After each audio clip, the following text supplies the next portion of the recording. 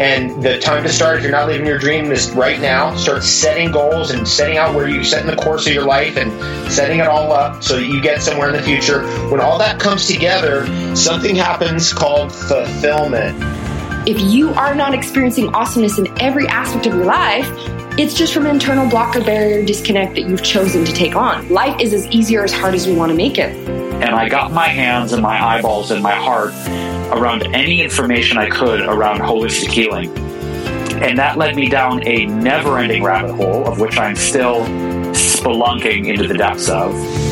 I needed something like ayahuasca to really wake me up because I was very rigid and very stuck in my ways and very structured and controlling. And my first ayahuasca ceremony cracked my ego in a billion pieces. And that's when I believe when we really follow our deepest truth, when we really follow our soul, when we really follow our true calling, the universe rises to support us moment to moment to moment. Welcome to the Holistic Health and Human Potential Podcast.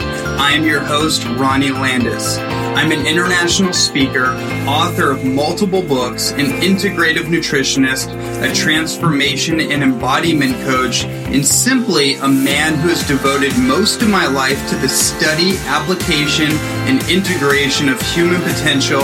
And it is my biggest inspiration to bring you weekly episodes that will expand your mind, challenge your paradigm, deepen your heart, and help you to embody the greatest version of yourself, as I believe you are meant to do something incredible with your life, and this podcast exists simply to support you on that journey. Greetings, everyone. Welcome to another edition of the Holistic Human Optimization Show. I am your host, Ronnie Landis, and today we have an incredible interview lined up for all of you. I have a very special guest. His name is Josh Trent, and me and Josh Trent have some history together. He was a guest on my show a while back. We dove deep into his history in the holistic health field. And Josh is the founder of Wellness Force and hosted the Wellness Force radio podcast. And Josh has spent the past 15 years as a trainer, a researcher, and facilitator discovering the physical and emotional intelligence for humans to thrive in the modern world. I have so much respect for him. And coincidentally or synchronistically, we were roommates for about 7 or 8 months back in the Encinitas days, and just kind of an interesting thing. 2 podcasters, 2 health professionals, 2 men on a mission to empower people through health, wellness, emotional intelligence, psychological mastery. That's my word. But, really just to help people and also discover what is this whole thing about. We are on our individual journeys. There were many parallels, many incredible conversations. And I've just been really excited about having Josh back on the show because as I've gone through my own metamorphosis and going through many dark nights of the soul, coming out as the phoenix rising from the ashes time and time again, I've also seen this man do it. So I've been just really wanting to get him back on the show, and here we are. So welcome, Josh.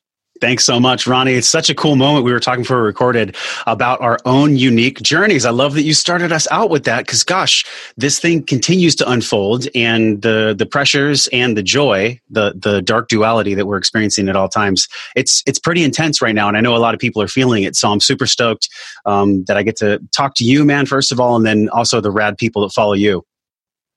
Yeah, absolutely. And there's so many different directions we can go.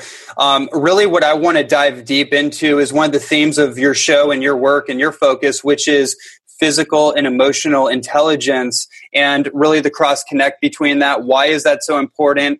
And what does that have to do with not just the physical experience, but you could even say our spiritual experience, our destiny on this planet? What does it mean to have physical intelligence, mental intelligence, emotional intelligence, and what's the bridge between that and our day-to-day experience? In other words, how do we use all these tools and all this information that we have on health and nutrition and personal development, and how do we actually practically apply that to our life so we can live life well? I think that's probably the place I want to at least that's the rabbit hole I want to open up with you. That's a great, it's a big question. It's a deep question too. And it's because it's such a profound multitude of answers where, we all start out as young kids and we're born into the world, Ronnie, with beautiful innate intelligence, whether we're a man or woman or transgender, whoever we are, we're all born with this unique encoding, both genetically, epigenetically, and also spiritually. We're all kind of unfolding a soul contract here. So, we are born with a tremendous amount of intelligence. And this intelligence comes from a place that science, let's be honest, has not necessarily found out exactly where all of this intelligence comes from. And so we're in the process of unfolding and learning that, where this intelligence actually comes from. How do we use this intelligence? And, maybe it's a good time to actually define what I believe intelligence truly is. I think in my life, and I know you can probably attest to this, true intelligence is our commitment and ability to gather and to apply the information that allows us to live this life well. And in the middle of gathering and applying, some people get stuck in the gathering. Some people, all they do is apply and they never gather. It's both of those things. It's that duality of gathering and applying. In the middle, though, is the bolts on that bridge of self-awareness. So we have these bolts that, we're constantly tightening up the bridge. We're constantly reaching out to people we care about, having a podcast, exploring what this bridge actually is. And honestly, this bridge between the knowing and the doing, this is what fascinates me the most, because I'm a dork first. Like, I love anything health, wellness, supplementation, spirituality. I love it all because that's just kind of a fire that's always burned for me. I've always been curious why the hell people do what they do, me included. So this middle part, man, between the gathering and the applying, that bridge is not always clear. And I think conversations like we're about to have, and my podcast and your podcast, and honestly, the people that are even interested in this bridge, we're all tightening the bolts of self-awareness of who we actually are, what we're bringing to the table, and how committed we are to the gathering and the applying, which put together is true intelligence. That's a great starting point for us, because I feel like that bridge is it's different for all humans. Beautiful. One of the quotes that came up for me about maybe I think like 12, 13 years ago, I read a book called The Science of Getting Rich. And I think I've read that book about 3 or 4 times since then. It's by a great philosopher in the 1900s, Wallace D. Wattles. And one of the quotes that I read in that book that stuck with me was, "Wisdom is reading the mind of God." And I still, to this day, when I think about that, it's like, wow, because to your point, there's this accumulation of information and knowledge. But is that true wisdom? And then we talk about intuition and guttural intelligence. What's that all about? But then it's like, in my personal experience, I'm always seeking that higher intelligence, that higher wisdom that isn't coming from my manufactured thought process, my manufactured cognitive biases to shape reality the way that I'm comfortable with it, but what is beyond the veil that's trying to communicate with me to the degree that I'm able to listen to it. And that's a long conversation of itself, but I thought that's what came up for me is like, this idea of whatever you define as God, universal intelligence, ultimately that wisdom, that intelligence that we're all seeking, it's a faith walk, right? To receive the guidance for the next step. There is no blueprint. Like I know for your journey and my journey, whether it's the podcasting or it's embarking as a wellness entrepreneur, giving up an old life, letting the dead wood die off, and then moving forward on a completely new journey.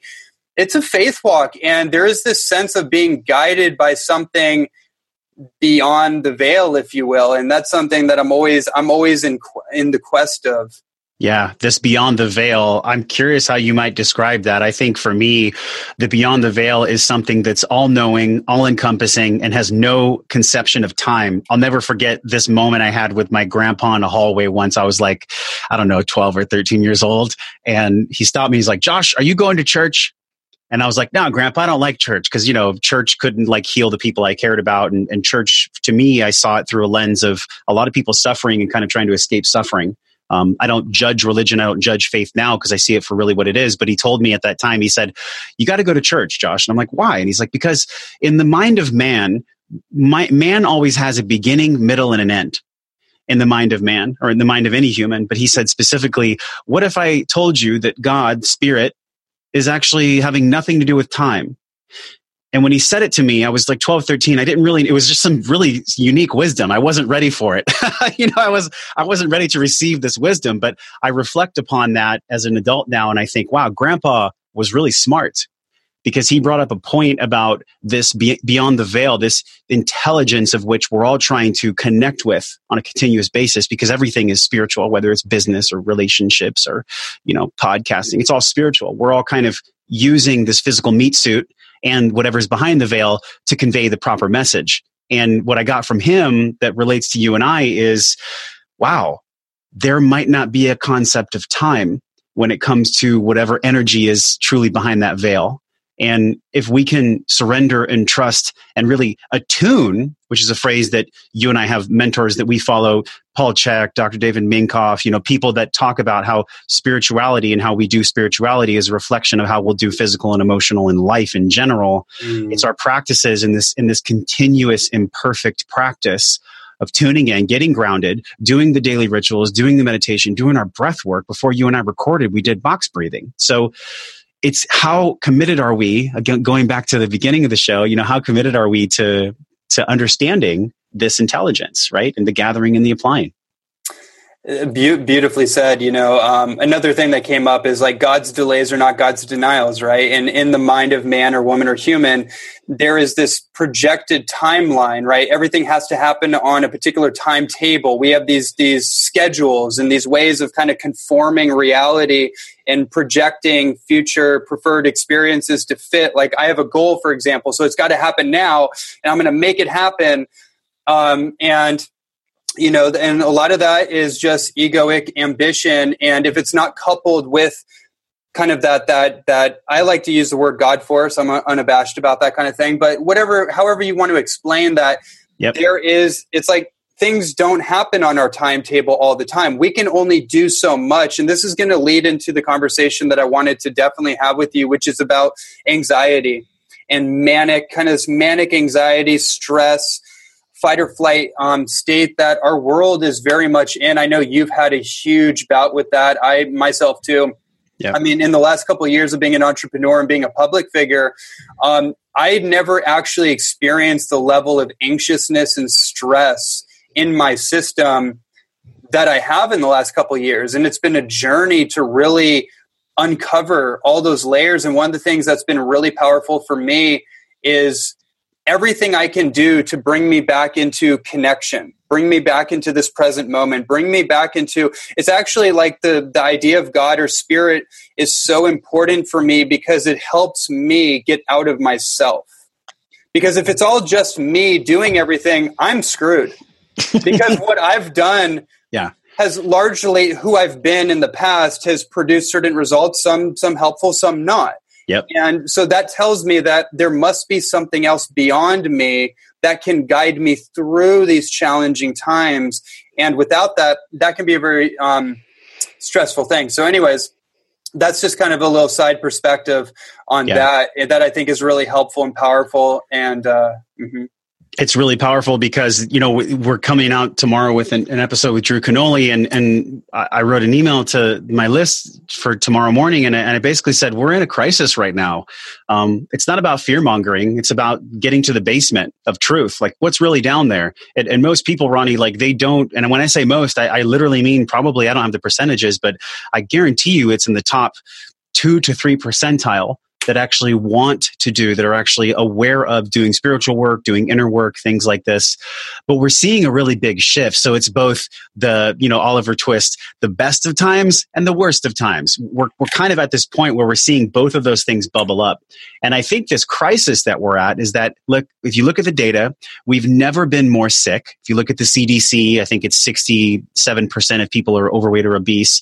We've never had more abundance. There's more food and calories in the world than has ever existed, and we could feed everyone.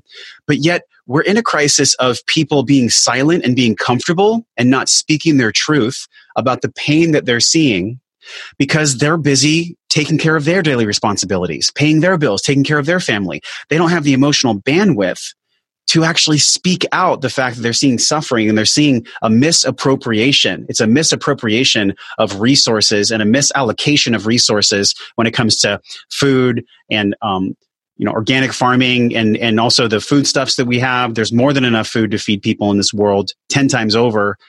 Which is a lie that's perpetuated by the ivory towers that are actually showing cracks now. And then on the other side of it, there's more resources and finances and wealth in this planet than there ever has been. It's just a choice of a very select group of people that are choosing to not allocate resources when they absolutely could. And I'm not saying we have to be socialist or communist or even egalitarian capitalist. What I'm saying is that we're coming to the head of a crisis where most people are feeling this. And if you walk around town, you guys know what I mean, Ronnie, you know what I mean too. It's like you see people that are just in a bit of a crisis all day long. There are the select few that have found mastery with, resources and abundance and health. And these are the people that we're learning from. But for the far majority, for 97, 98% of the people in this world, specifically in the United States, we're coming to the head of both a personal and a societal crisis when it comes to what do we do with all this abundance and how do we figure out how we can ease the suffering of the people that aren't receiving this abundance. And that right there, that one question right there, and I don't know if we can cuss on your show, but I would love to say that one effing question. Yes. Yes, we can. Okay. Go ahead. This one fucking question, foreign lawful carnal knowledge, this one question is, I think, really what's causing the undercurrent of stress with most people. Most people that are awakened to the fact that there is suffering in this world. And I felt that since I was a little kid. And I feel like you and I are doing our part to ease that suffering and also to figure out how we transcend that as well. Josh, so this is such a perfect segue, especially for me personally, because, you mentioned a lot of us that are awakened to the suffering and the plight of the world around us. And one of the challenges that a lot of us can have is that we can be within a silent epidemic within ourselves. We can actually be suffering silently, especially if we are public figures, especially health educators. It's like we can be the worst critics of ourselves. And one of the challenges that I've been working through is this feeling that there's not enough time. The future is, it's improbable. There's a fatalistic component to it. And then there's this third prong stress that's been on my back, almost like carrying this invisible cross. I felt it since I was a little kid. I never had a father in my life. And so there was a void that I didn't know about. I didn't even know how important that missing link was to my maturity as a young man and my connection with the feminine, my connection to my own heart. And now it's all coming to a head. And one of the things that's been challenging for me is getting that damn cross off my back. And it's like, it's this feeling that I'm not doing enough. And it's like, no matter how much I affect through messages and through the work I do, there's always this little lingering sense that I could do more or I'm not doing enough. And I'm curious your perspective on this. Like how have you moved through that? Well, I would say that this is an unfolding process because I have done shadow work. I've done inner work, just like I think a lot of people who are tuning in most likely have as well. Yet we also know that maybe the little piece you're talking about, that little voice, that little person inside of us, it could be a protector. And I was told this by a guest on the show, Andrew De Gregorio, where we talked about luminous awareness. And we talked about how that thing that comes up that tells you you're stressed out, you should eat something. You need to do more. You're not caring enough. Whatever that voice is, it's trying to actually test you. Very similar, you and I can relate to this, and I think most men can relate to this. The feminine tests the masculine, but not because she's trying to hurt the masculine or poke at the masculine. It's because that's her innate right, and that's her way of being here on the planet. And I think that the way that the feminine receives safety from the masculine by consciously or subconsciously testing the masculine to give her that grounded space is the same way that our protector tests you and I, tests us on this unfolding journey of, do I have the intelligence? Do I have the wherewithal? Do I have the will? Am I connected to my heart? Have I done my work? Have I done my practices? Am I prepared for this moment? A big one is addiction. Gabor Mate talks about the hungry ghosts that are inside of us and how the opposite of addiction is human connection. So if we want to have a society that's less addicted, we get to focus less on opiates and pills, which is masking and band-aiding that shit. And really what we have is dialogue like this, where you ask me a profound question of how do I move through the cross that might be on my back, or yourself. And the reason I laugh is because it's not funny, but I think laughter and breathing and conversation and connection and physical practice, physical intelligence, and the expression of it all, I think just the fact that we even talk about it alleviates the weight and the pressure of it being there. Just to speak it into existence, right? And this is what holds people back. And my journey around this has been, do I choose to go to a dark place when I'm in the darkness of my soul, when having the dark night of the soul? Or in that darkness of the soul, do I have the sharpened intuition when I'm experiencing the darkness of the soul to breathe through it, to know that this too shall pass, and to call a friend, to reach out to my community, to do a podcast? I mean, whatever it is, it's because when we're not breathing and we're feeling like the weight of the world or the weight of a cross or the weight of depression or the weight of something is killing us or stifling us, it's because we're not expressing it out into the world. The opposite of depression is expression. Yeah. So if we're feeling depressed, it's because something is either about to be expressed or it's not allowing itself to be expressed. And that's the challenging part, because the society in this world, it's not set up for us to express. Ever since we're little kids, we are taught to sit in a structured chair, color inside of lines, not chase the dream of being a musician or a podcaster or actor or an expression person for life. We're taught to quell those emotions.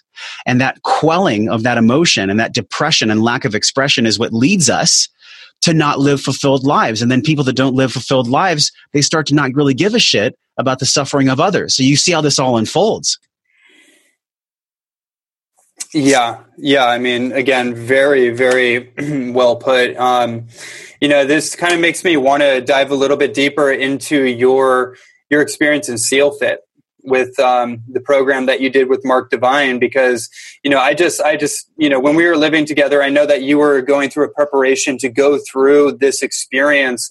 And, it reminded me very much of when I had my first degree black belt test when I was like maybe 20, 21 years old. And we went through this like 50 hour straight sleep deprivation, 1,000 push-ups, 1,000 sit-ups, 1,000, like 10 different things of 1,000. And then, and then all kinds of other crazy stuff that we won't go into. It sounds challenging. Yeah, breaking bricks while you're sleep deprived and like... Holy shit. And what was crazy for me just on that, what made it really challenging but also very empowering was I was one of the head instructors of the school. So we had a lot of our students there. And so I was challenged because I couldn't faint. Like I couldn't break composure because I had my students looking up to me, but at the same time, it was excruciatingly difficult, and I hadn't thought about that experience until I saw this recent video that other people can check out too of that video that you did of that whole experience, and I never saw that full video until before this interview, and it really triggered something in me. I actually felt that like excitement, that soul expression excitement of like what that kind of experience can be like. But I also felt that trepidation of like, oh man, like, and that's the thing we go through in life, right? Like that we know something is going to push us beyond our edge and we don't even know what our edge is. And we know it's going to be extremely difficult, but we also know that at some point we have to jump off the edge. We have to go. Yeah. And so I want to hand that over to you. Mm-hmm. Man, the ledge, the ledge, man, it's the fearing of the flinch, isn't it? I've been feeling this phrase a lot lately, the fear of the flinch. We're not necessarily afraid of what might happen when we jump off the cliff. I think all of us are most afraid of what might happen in the split second that we decide that we're going to leave the cliff. That fear of the flinch, that moment of indecision, and like, I think a lot of us can relate to speaking on a stage, or I don't know. I interview people on the show and they'll say when they're done, I was so nervous. And I'm like, I know, it's because you care. Whenever we really care about something, we get nervous, and nervousness is really just excitement wearing a different shirt. So we're like nervous about something. It's because we really fucking care about something. And that's a beautiful thing. It's actually when people aren't nervous about something, I wonder if they really care. I wonder if someone really cares if they're not nervous, because it tells me that their nervous system isn't really giving that space or this upcoming threshold the respect that it deserves. their nervous system isn't really preparing for it. And so anyways, I felt this threshold coming through for SEAL Fit because I had interviewed Mark Divine on the podcast. I was so inspired with his work and with Unbeatable Mind and everything that they're doing there, that I decided to do it because of this inner knowing, this question, this curiosity of like, I wonder if I could do that. Because, the whole thing was a 20X, and 20X is an overnight where you start at 8 a.m. and you finish at like noon the next day. It's a 14-hour crucible. And you're doing Navy SEAL training. So we get there. My name is written on my white shirt in black lettering. Everybody's kind of nervous, but everybody's trying to be nice. Like, what's up, bro? Like, just trying to be really cool about it. And we're standing there, and all of a sudden this huge truck comes in, and this guy on a loudspeaker says, how many people in your group? Get down, drop down, give me 20. They didn't even tell us it was starting. Like they shocked us with it starting. And right then I knew, I was like, oh shit, this is going to be way harder than I thought it was going to be. Because I had trained physically and I had done box breathing and I had read the book and I thought I was prepared.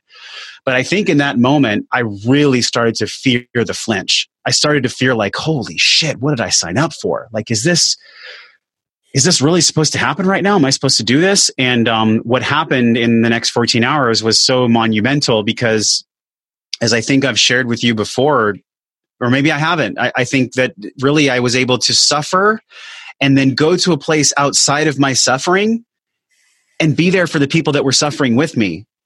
And I think that relates to every single action that life gives us, every choice that life gives us, because as a parent, as a mother or a father or a business owner or just a human fucking being on this world, we're constantly met with these 20X type thresholds of, wow, I'm experiencing an incredible amount of stress right now, or I'm having financial hardship, or I've lost someone that I care about. It's that moment where the flinch has passed. We're starting to experience the fear or the joy, by the way, because sometimes after that flinch moment comes joy. That's really what makes up who we are. Like that's what makes up our strength of character, our strength of human being, is the way that we allow ourselves to act, the way that we choose to act in a moment like that. And so they call it the physical crucible because all things really start with the body, right? Our body is our subconscious mind. And in that subconsciousness, we get messages that are efferently and afferently transferred to our limbic brain, our amygdala, our frontal cortex. Like that's where everything occurs, is our body and our brain are constantly talking. So when I was experiencing suffering in the 20X, my body and my brain were both saying, get the fuck out of here. You're not supposed to be doing this. And I thought about quitting a lot. And some people do quit, right? And so for me, it started out as a pride thing of like, wow, I wonder if this could actually heal some of the darkness that I felt in my life. I wonder if this could actually heal some of the incessant monkey mind that keeps me up late at night and makes me worry about money and makes me worry about things. And it did something far greater. What it showed me is that I never am actually going to escape the protector that we talked about before, the one that gives us the stress, the one that constantly is trying to test us, much like the feminine. And really what the 20X showed me is that my life is going to be filled with challenges, filled with 20X type things. And in those moments, in those flashpoints, can I be there for my teammates? Can I be there for my wife, my husband, if that's your forte? Can I be there for my kids if you're a parent? Can I be there for something that I totally believe in, like a business or an entrepreneurial path that really is so challenging that I want to quit in this moment? And can I connect to the love of why I'm doing it in the first place? Can I connect to that love? Because love for your teammates is what allows you to transcend a physical crucible like the 20X. It's not a love for the self. It's a love for the teammates. And then in receiving the reciprocity of that love for your teammates, well, then you're really bathing yourself in self-love because you've transcended the selfish ego that says, this is too hard, you should stop, you're a pussy, keep going harder, whatever. All this incessant chatter that has nothing to do with our heart and our soul has no place for them on the battlefield or for you and I in regular everyday life.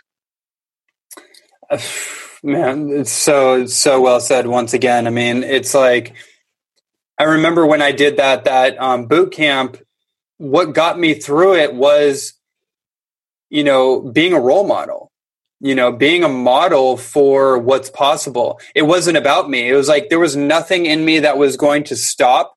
And even when my legs were shaking from 1,000 sit-ups and all the other crazy stuff we did. And then we had to go run 2 miles. And I had this and we had to do like 1,000, those knee ups where you're I can't do it on video, but the flutter kicks. Yeah. The flutter kicks. Yeah, you're hopping up and down. We had to do 1,000 of those in a swamp.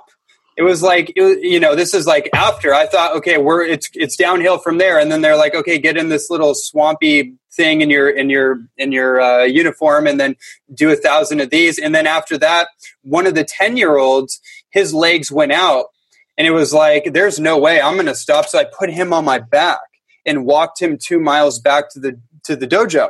And it's like there was just a sense of responsibility, right? Yeah. There was a sense, and it was beyond my mind. It was beyond any kind of ego or identity. There's a sense of like divine responsibility. Like if I can, I must, and I can, therefore I must. And it wasn't about me. If it was about me, I would have quit. I wouldn't have even gone through 100 of all those things. I would have quit early because, why put yourself through this pain?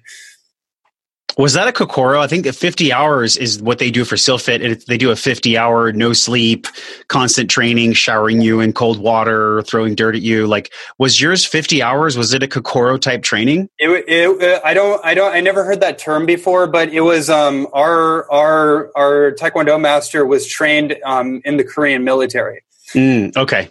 Yep. So it was very militaristic. Yeah. For sure. It sounds like it, man. But that's where we're forged, isn't it? Those spaces, and a lot of people, they're very neck up, and that's fine. The world needs people that are neck up. But I think what you and I have bonded on in our creation process together is the connection of the head and the heart. Mm-hmm. The awareness and the work and the strength of both of these things, physically and emotionally strong, means that we're giving both of them attention.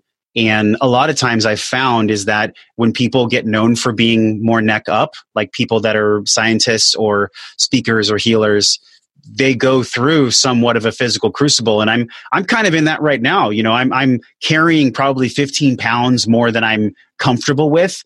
And so I've had a lot of big hits from the universe lately. Almost dying recently, actually, up in Mount Whitney and tearing my gastroc on my calf and getting hand, foot, and mouth disease. All of these messages from spirit that's saying, slow down, my friend, slow down. And so I'm finally listening, where I'm just noticing like I really haven't been craving as much animal flesh as I usually have. Mm-hmm. I really haven't been craving as many calories as I usually have. And it's because I've slowed my nervous system down. I still get stressed. I still remind myself to breathe. I'm just like everyone else in this world creating. But I've just been aware of these as I allow my physical intelligence to rise. A lot of the practices when it comes to me being in my physical body and feeling comfortable in my own skin, loving my own skin, it's my awareness of the things that used to light me up, things that used to pacify, they don't work anymore. Food, porn, incessant scrolling on the phone, dating people I know I shouldn't be dating. All of these things don't do the salve job that they used to, because I'm in the process of discovering my greatest self, just like everyone is. We're all discovering our greatest selves. We might be like somewhere on the path along the way, but I kind of went off topic there. I just had to say that because, man, this is the definite unfolding of this conversation and our learning journey. Mm. I'm glad you did. One of the things I really love about you is your raw vulnerability and your authenticity, but there's such a power in it, as you're just such a great articulator and speaker and communicator. And, I think it's interesting, you and me are in an interesting position because we both are used to being interviewed, but we both are interviewing other people, which is a very unique thing. Not very many people, even most podcasters, aren't typically on the other end of that spectrum. Yeah. And so it kind of gives you more of a circumference of worldview, like you get a feel for what the collective is going through.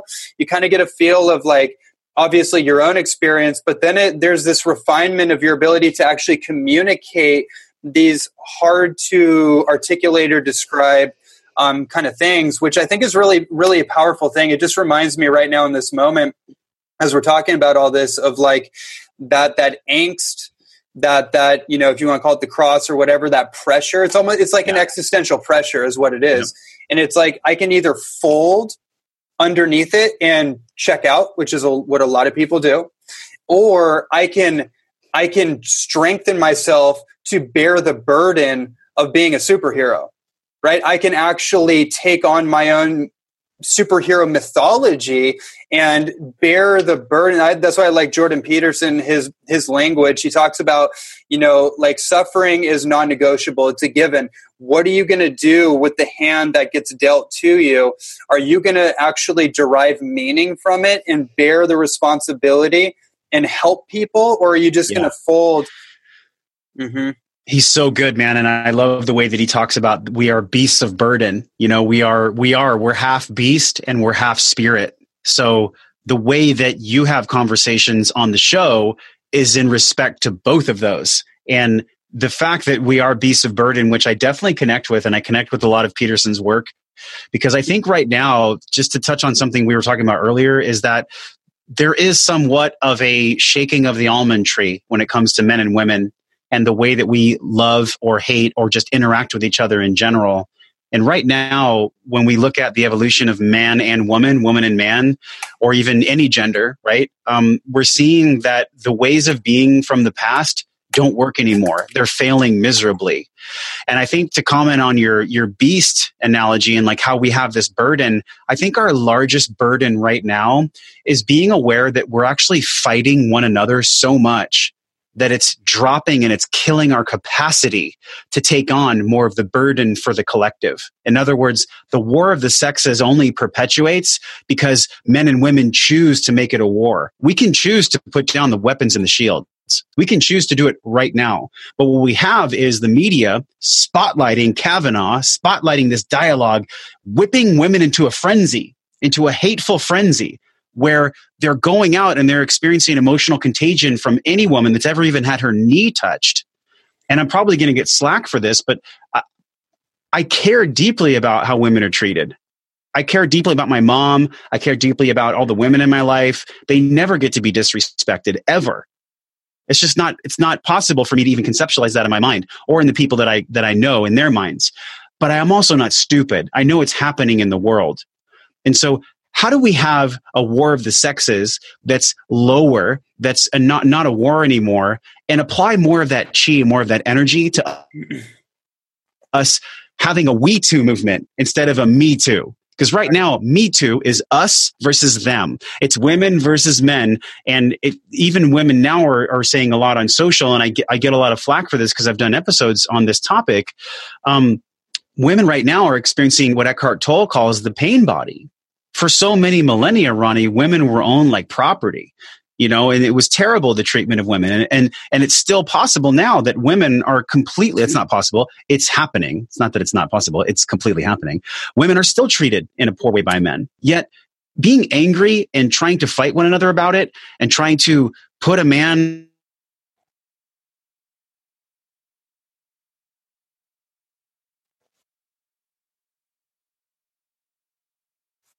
that we deserve as a collective, as men and women together, what it takes for this, and I hope I didn't go too off topic here, it's just kind of hitting a decision that we're going to take that M in me too, and we're going to turn that to a we too. We're going to do it together. Yeah. And listen more, then we take that energy from women being angry and whipping up into a frenzy, and we soothe and calm that down, and we hear what they have to say. And then once we hear what they have to say, we make a joint decision together as to where to go forward and where to move forward next. But right now, what we see is there's a lot of fifth and even sixth wave feminists out there that they just want to continue to whip people into a frenzy. And that's not doing us any good. That's not going to perpetuate love, and that's not going to move me too into we too. I'm really glad that you brought that up, because when we talk about the underlining stress and even the existential anxiety that's being felt throughout the collective, this is what's being brought up to the surface. This is one of the main conversations. So we can't pretend or color it or sugarcoat it is the word I was looking for.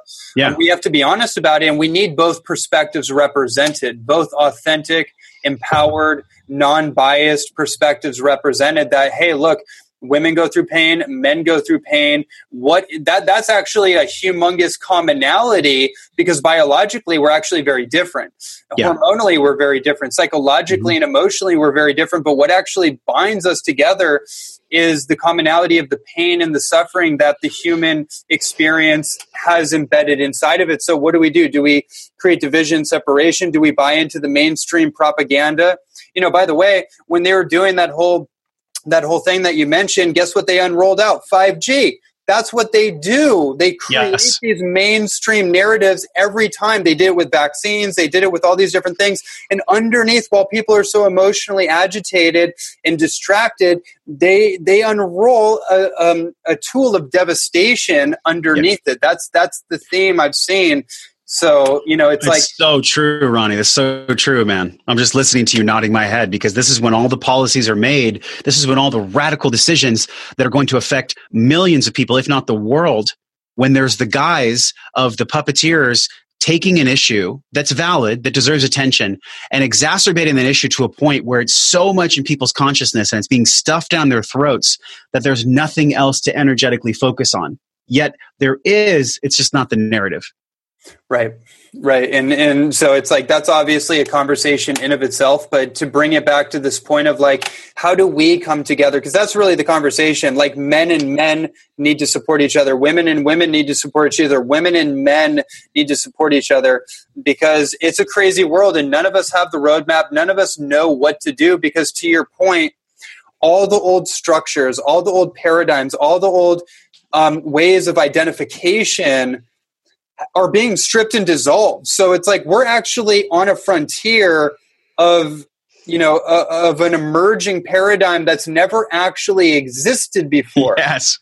So that means like we better band together, because none of us really know what's going to happen. But if we pool our energy together and we group our energy and our effort and our dreams and our visions and our aspirations, and we can come together in a realistic way and support one another, then we can also unify on a vision that works for everybody. And that's really what I want to see. The Native Americans, I loved the way that they interacted in their tribes. And I think we can learn so much from the Native Americans. And I believe that one of the biggest words that we got from them was intimacy. Intimacy. Into me, you see. Into me, you see. And what we need right now, what gets to happen is that there's more intimacy with our emotions. There's more intimacy with people. Going back to the cross you bore, like when I was a kid, I always wondered, like, why aren't people more intimate? Ever since I was super young, as long as I can remember, I was like, why aren't people talking about things that actually matter? And like, why aren't people actually intimate? It's because it goes back to that cycle of pain. And so when we look at this Me Too, We Too, the collective uprising, and this new complete kind of wild, wild west that you talked about, it's the wild, wild west right now to be a single man. It's also the wild, wild west right now to be an empowered, feminine, embodied woman, right? So it's the wild, wild west for both of us. So can we take a breath together? Can we seriously just take a damn breath and come to the table and have an offering of truth? Can we take a breath, come to the table and have an offering of truth? Yeah. And can men have the fortitude and the presence to listen to what these women are saying, to give them a voice, but also to know when the emotional frenzy and the whipping of emotional contagion that Gretchen Rubin talks about is out of hand, because all of us can get carried away by this beast inside of us. And I'm not saying that women being upset about Me Too is wrong. I'm saying that's totally fucking valid. But I do believe that there is a point where that anger, that pain, that frustration reaches a point of diminishing returns. And so there's this balance between us as men and women, both respecting and acknowledging that we're seeing the Me Too unfold. We're seeing it shift into the M to the W and the We Too. But along the way, can we constantly check in with our breath and constantly check in with ourselves to make sure that we're still at that table, we're still taking a breath together, and we're still giving an offering of truth, and we're not completely in a guise of our physical nervous system that's telling us to continue to be angry and that everybody's suffering and that men are the worst and that men need to be castrated. It's like, whoa, let's take a breath here. We're in this together. It's the wild, wild west, baby. Let's get on the horse. Yeah, absolutely. I mean, that's a whole unpacking. I have a whole lot of thoughts about that, but I mean, really, I think, to the ultimate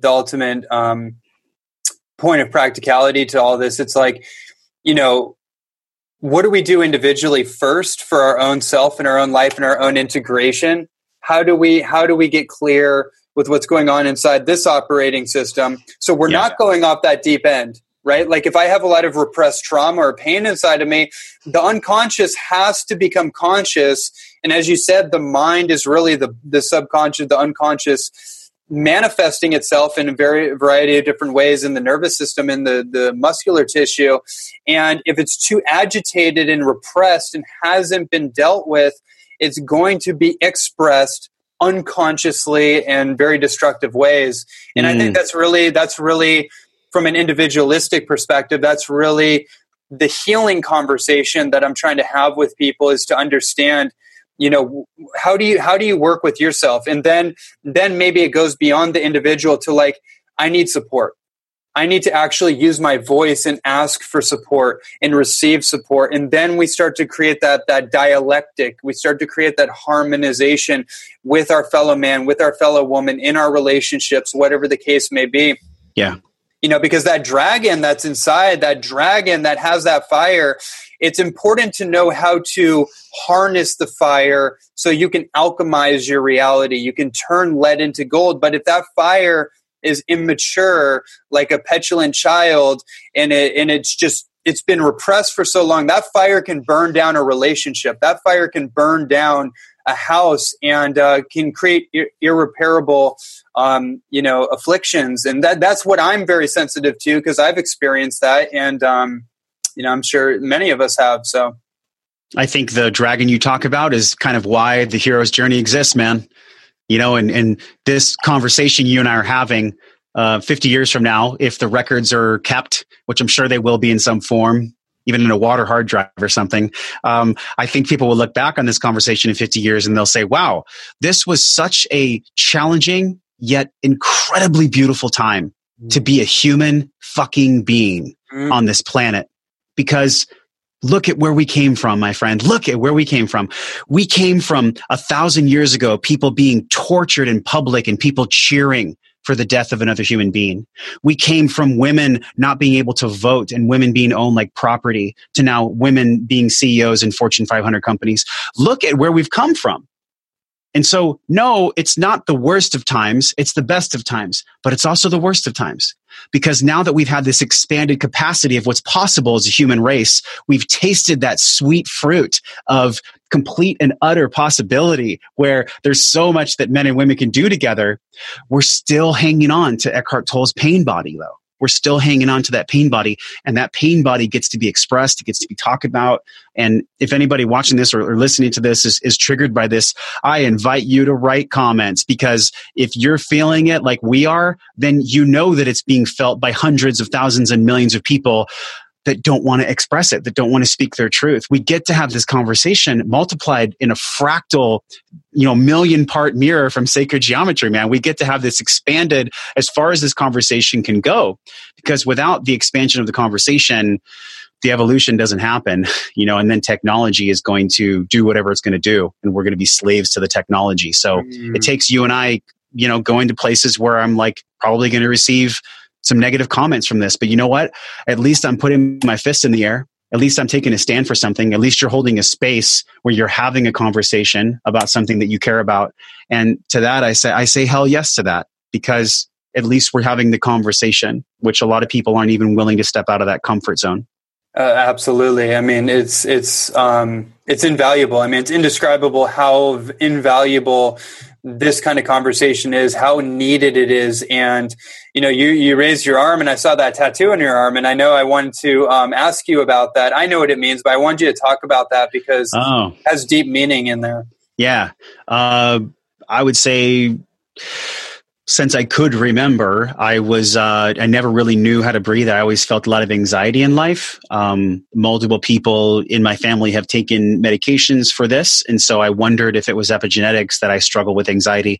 But I realized that it was just my heart trying to poke through. the blackness that this world, and unfortunately my parents did the best they could. I absolutely love my parents. I love my mom and dad for bringing me into this world, and they're beautiful souls, and they're dealing with what they're dealing with just like we all are. But when I was small and all throughout my adolescence and even in my 20s and early 30s, anxiety was a big piece. It was this constant conversation of how do I fix it? How do I fix it? How do I fix it? And when I started to really go into the breath and the plants and this podcast and talking and having friends like you, I started to realize that there's nothing to fucking fix. I don't need to fix anything. Really, I just get to remember to breathe. And if I can remember to breathe, then I can choose. I can choose what I do next. So this is se posso respirare, posso scegliere, which in Italian means if I can breathe, I can choose. And that's really the one tool that all of us have, man. Everyone can shift and get more vagal tone and pull over to the parasympathetic nervous system and get more rest and digest if we just do 6 deep breaths. Aubrey Marcus talked about this recently. There's been a lot of research around this too. 6 deep breaths is what we have at all times. It's what we have in any moment. And I'm getting kind of emotional just thinking about it right now because I'm just remembering like, oh yeah, if I just remind myself to breathe, like everything will be fine. If I can just remember to breathe. Yeah. And I think that's how I've gotten through it, man. And I think that'll be a guidepost for my whole life. I love that because it's so true, right? Like if you can breathe, you can choose. And then if you have choice, then you have choice. You can choose which particular department of the nervous system you want to be on, the fight or flight or the parasympathetic. If you wanted to, and that's, I know we don't have tons of time, but that's an interesting perspective too, returning back to Joe Dispenza's work and then looking at the autonomic nervous system and realizing that this is a very entrainable thing. If my nervous system has been entrained in a sympathetic overload and there's a chronic stress fatigue syndrome burrowing in my system, it must have got imprinted there somehow, right? So that means there's a program running in my operating system. Therefore, I must be capable of adopting a new software program, upgrading the operating system. I must be able to re-entrain my nervous system to operate with peace, love, joy, harmony, ease, etc., etc. Life must not have to be as difficult as I've made it because my operating system is dictated by the struggle and the suffering and the crisis to get me to act. Maybe I don't need that. Maybe, like Paul Chek says, if you have a big enough dream, you don't need a crisis to wake you up. Then maybe I just need to reattune my nervous system. I'd like for you to speak to that for a moment and any practices that you found particularly valuable. Ronnie, I love talking to you, man. I think that what we're at in this conversation is we've expressed something that is causing many people that watch this and the people that they care about depression, sadness, and pain. And so how do we shift from the depression and the sadness and the pain and the heaviness of this growth process? We do it by getting back into the body. Now, look, we've all heard this before. Like we've all heard, hey, if you want to ease the suffering of yourself, get out of your head and get into your body. Tony Robbins says, if you're in your head, you're dead. And that's true. Because if you're living your life neck up and everything's always just like, oh my gosh, how am I going to take care? How am I going to figure it out? Your job isn't to figure it out. The universe is not going to give you the perfect blueprint to figure it out. And the more that you chase trying to figure it out, the more that the universe is going to not give you the blueprint to figure it out. Because all that it's receiving is a message that you want to figure it out. So it's just going to give you more of the message of you wanting to figure it out. So the way that we stop figuring it out and the way that we tune back in and we literally almost like, I'm thinking of Excalibur, like the sword and the stone. The way that we get back with the sword and the stone is to get into our diaphragm, to get into our belly. We come from a woman's womb and we're birthed from our mother's womb into this world. That's where all life originates from, is the womb of civilization. And so if we can put our hands on our belly and practice our breath work, can we attune ourselves? This is the ultimate challenge. Can we attune ourselves that when stress arises or when the monkey mind tells us that we have to figure it out, can we put our hands on our belly? Can we put our hands on women, their hands on their womb, men on their belly? And can we breathe? And can we tell ourselves that in stress, we trust ourselves to go back to our breath? In stress, we trust ourselves to go back to our breath because we can't figure out the stress all times. And if we try to figure out the stress, we're going to forget to breathe. And I'm not saying that we just have to be Shangri-La and like float around with a white cape and never figure out anything. That's not what I'm saying.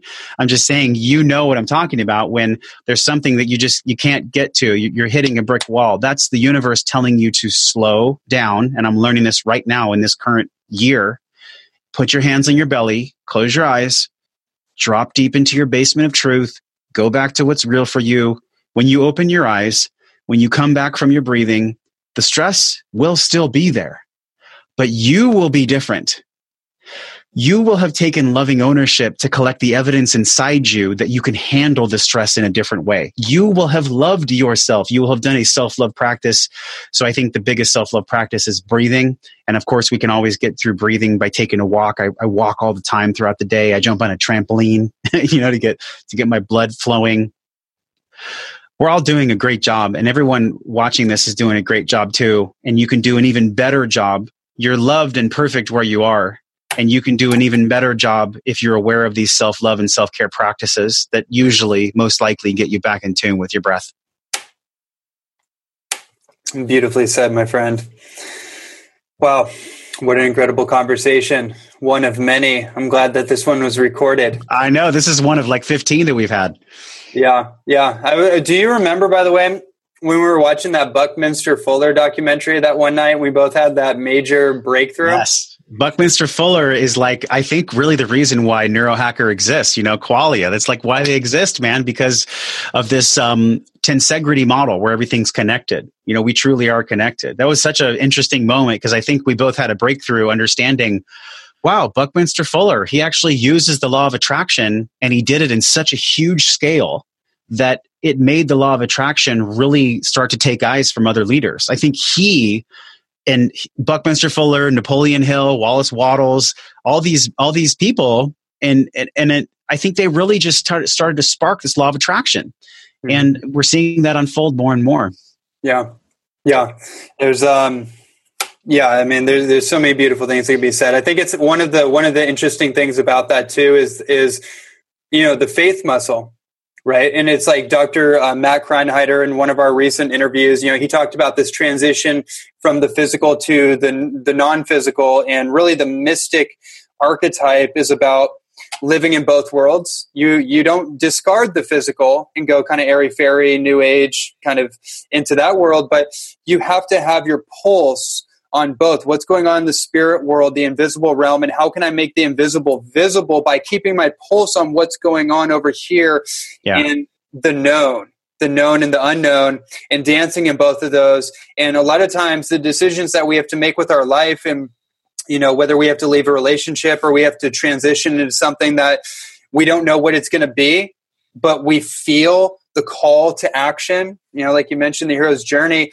And then it's like, how have I strengthened that faith muscle? Because then it goes from like analytics up here, because that's all in the past. We can only remember based on the past. So if we're going to embark on a new journey, then, it's really faith in action that and it's like almost like a GPS system. Like life has its own built-in GPS system. It's like, oh, I missed my turn. Oh, that's fine. Oh, I made a mistake. I mistaked. Oh, well, it's going to keep rerouting you and trying to get you over there. So it's like you can't really make enough mistakes to avoid your destiny or to take you off course from your destiny.